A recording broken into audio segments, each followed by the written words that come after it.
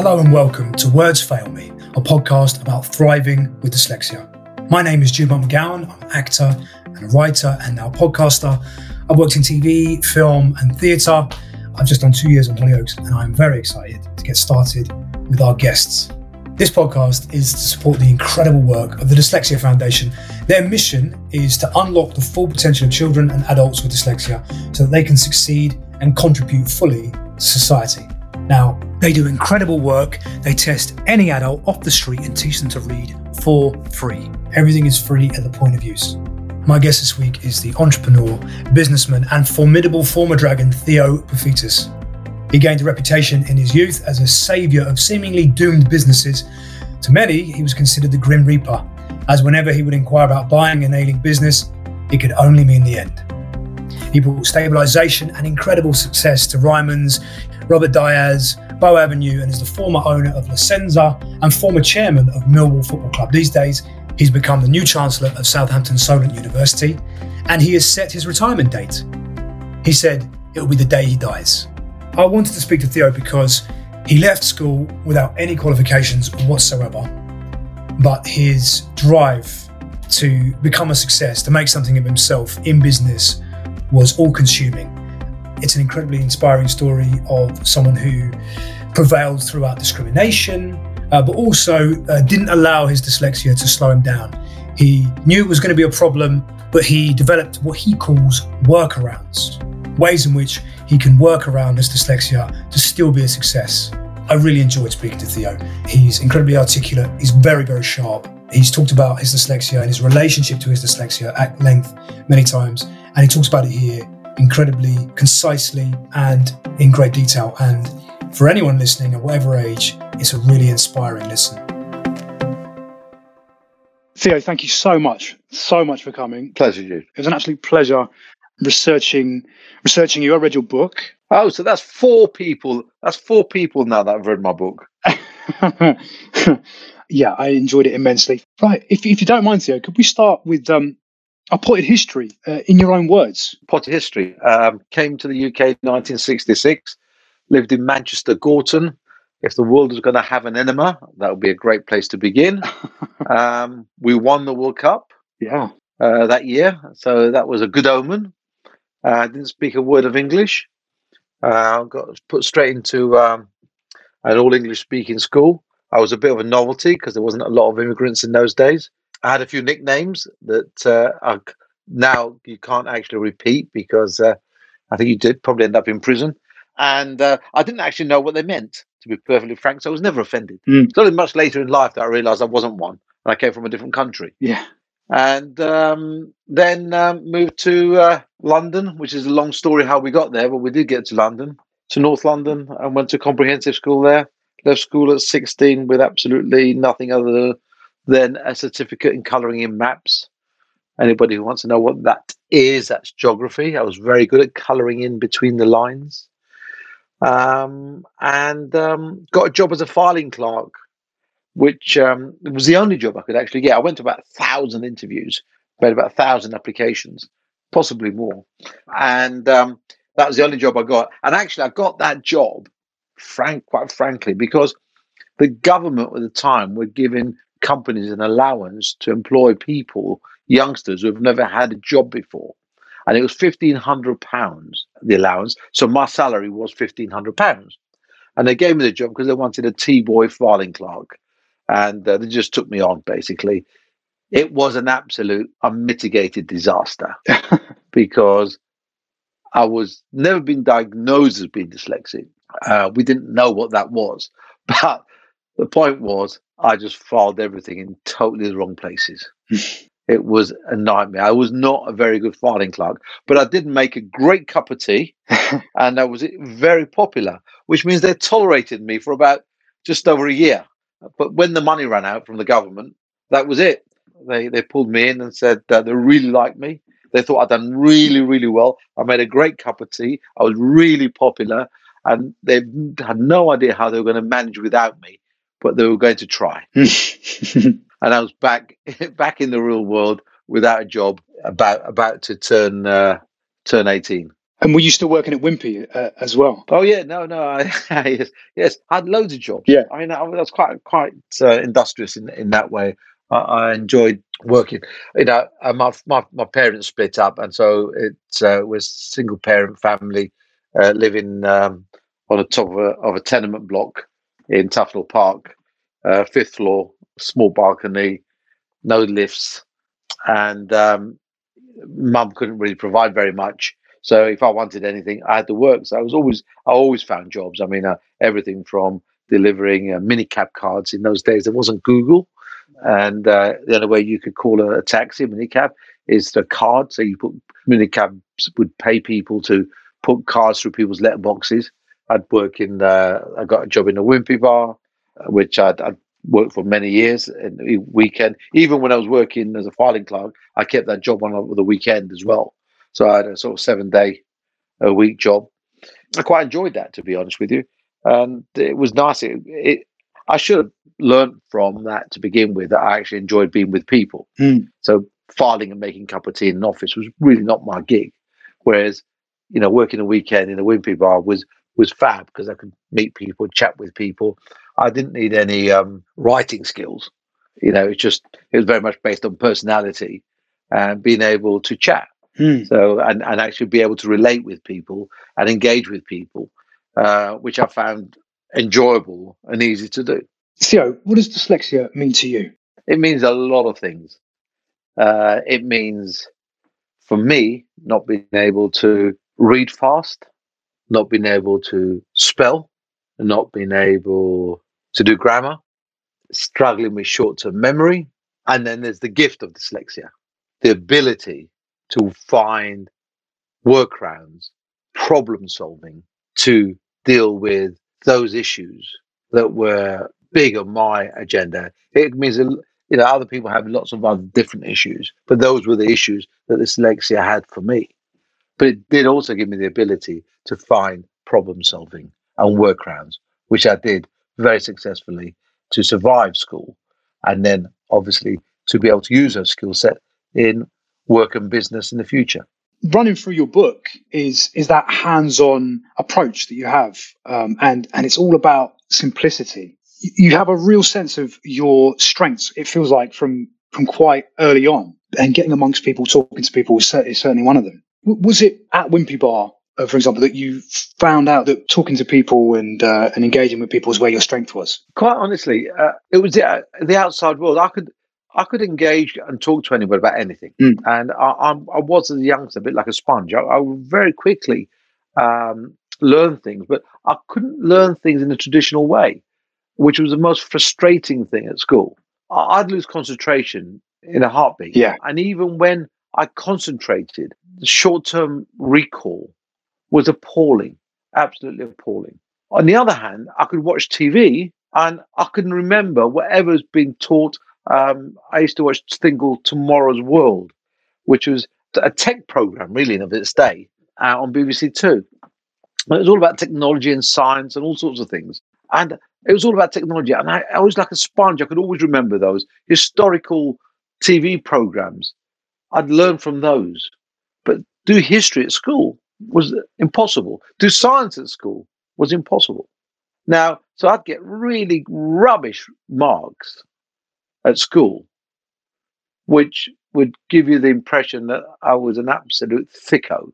But then again, my knowledge and my ability to communicate was actually nowhere near that spectrum. But that doesn't give you any qualifications. In fact, the funniest thing, a few years back, I was cleaning out my my garage, and I found some of my mother's, who sadly has passed away now, but old things. And I was clearing out, and all my old school books were there. Wow. So she must have taken them around with her. And in there was my school reports for the last 3 years at school, which I hadn't seen, in sort of 40 years. Yeah, wow. In fact, I couldn't even remember. And I've actually got a copy. I've actually got a photograph, which I now keep on my iPad. Sometimes I use it as a screensaver, which is my last year's report from my headmistress, because it does really give you a clue about where things went absolutely wrong for me. This is my school report, the final report at school, January 1976, fifth year.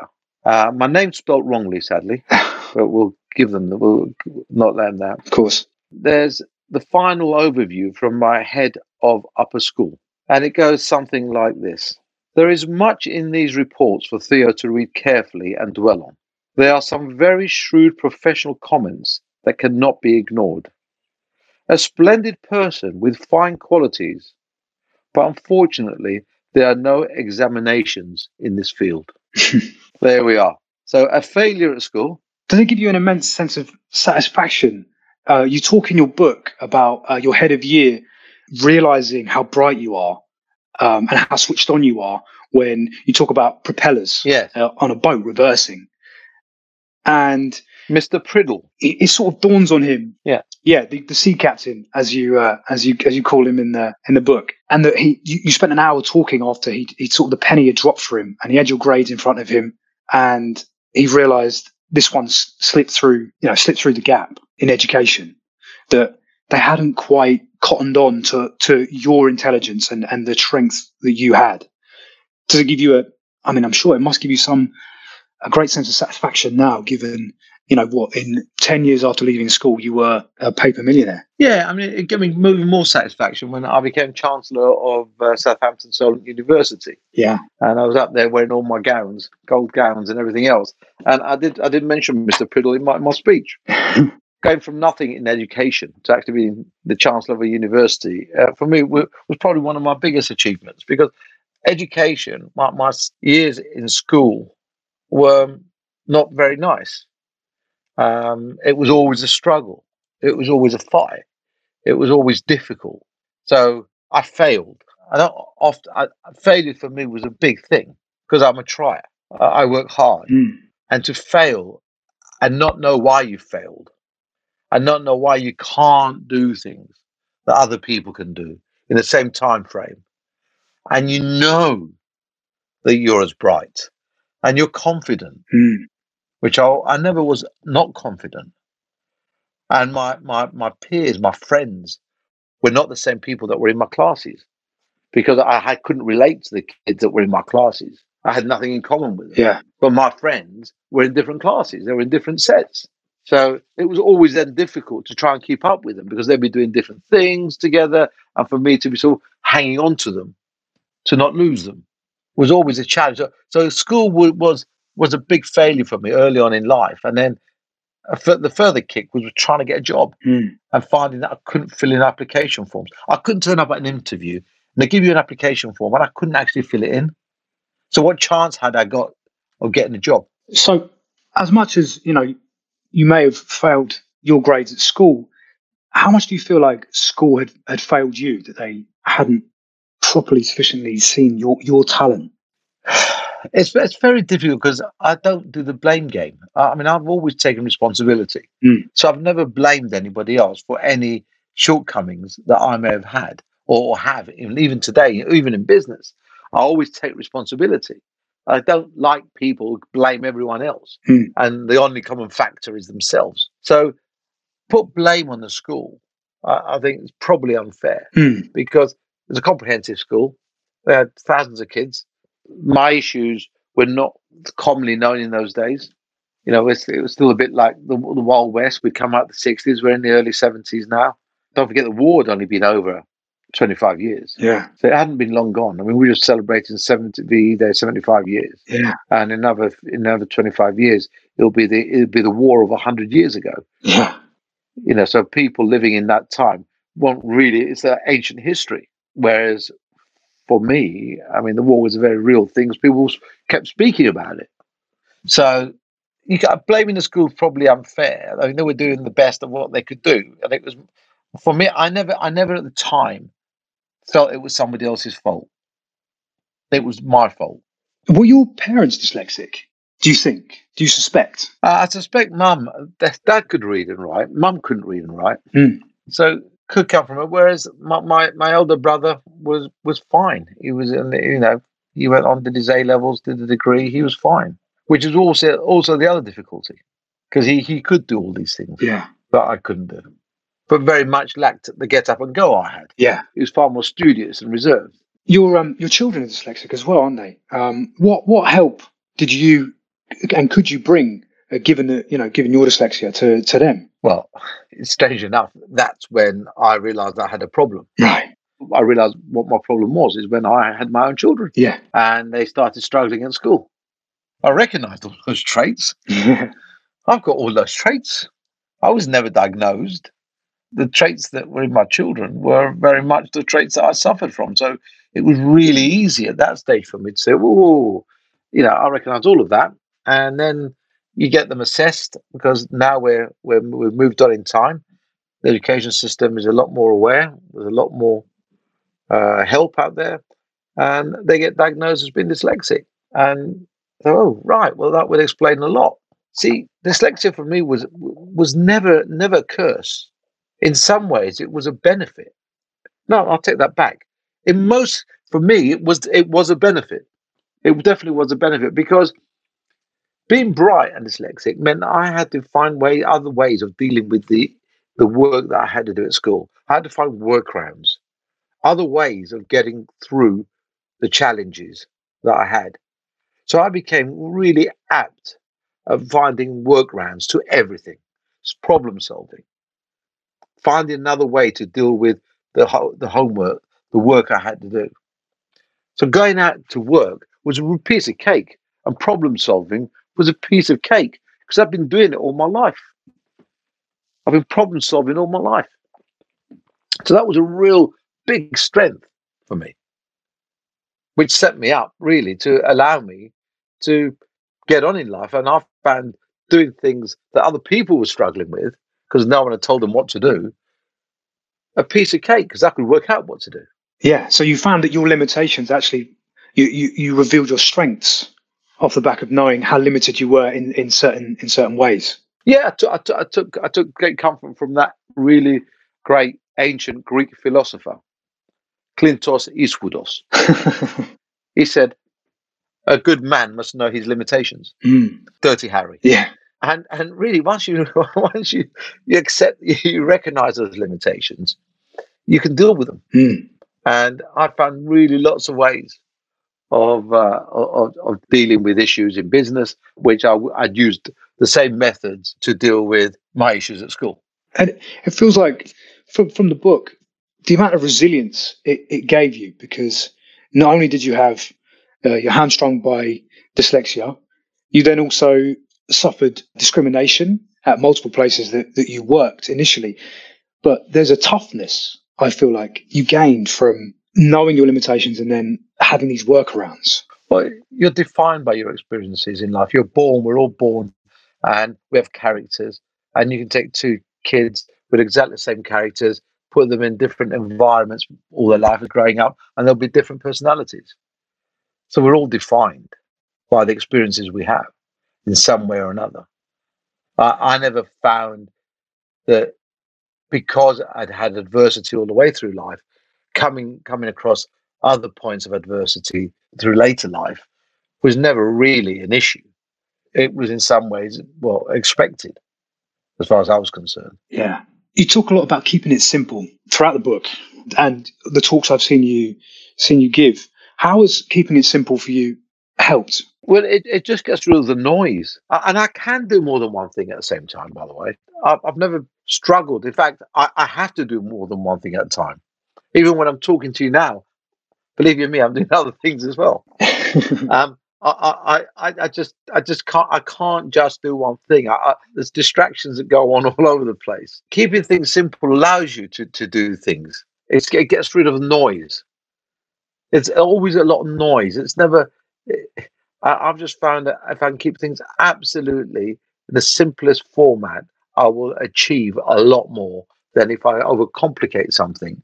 And I'm more than happy to be achieving 90 or 95% with 50% of the effort, rather than try and put in 100% of the effort to get 100%, because I can do 95%. Yeah. And I'll get more done. What advantage do you feel being dyslexic has given you?